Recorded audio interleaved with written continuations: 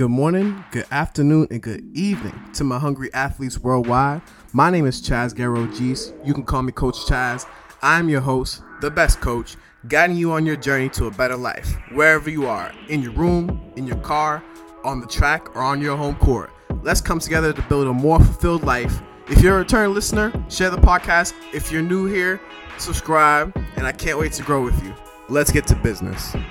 Good morning, good afternoon, and good evening to my hungry athletes worldwide. This is your Coach Chaz coming to you live. Are you hungry for more? It's a rainy, a stormy Friday morning where I have to go to work. And so I just want to get this quick podcast out to you guys. I want to make sure that you guys get the motivation that you need for the rest of the day, for the rest of the weekend, for the rest of the week. Should you be seeing this another time or be getting this on another day of the week? But it is the final stretch. When you're going down that final stretch, it's going to take a lot of effort. And what I want to let you know is I'm talking about the final stretch of life, the final stretch of your day, the final stretch of your race. When you are approaching the final steps of that race, how do you respond? Are you the type to slow down and just go slow across the finish and then, just finish? Or are you going to push yourself to go even harder, go 120%, take that spirit that is within you and push it outside of you? Are you that type of person? Are you willing to give the extra effort when that last yards, when the last part of the race comes? A lot of people call it the fourth quarter. A lot of people call it the last leg, the last lap, that victory lap. How are you going to express your victory? You need to practice your victory lap. If you're not practicing your victory lap every single day, you're gonna not be able to finish really strong. That just is what it is. You're not going to be able to finish strong when you need to.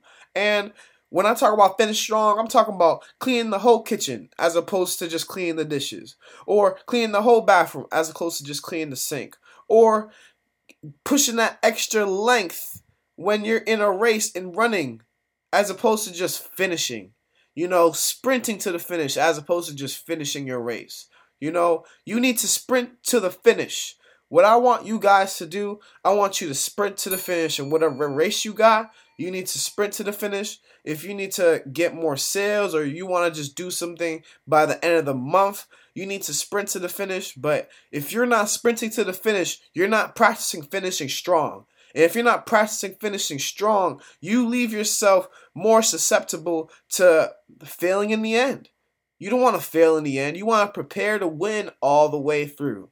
So if you can prepare to win all the way through your race, practice finishing strong all the way through your race, in your practices, in your practice, in your studies, giving yourself the time, the breath to be able to digest what you just went through or digest what you just learned.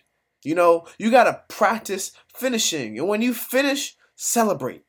You have to celebrate because you finished that race. You finished that race. And when you finish that race, you know what's coming next? Another starting line. And then another finish line. But then you understand that life, this just keeps on going.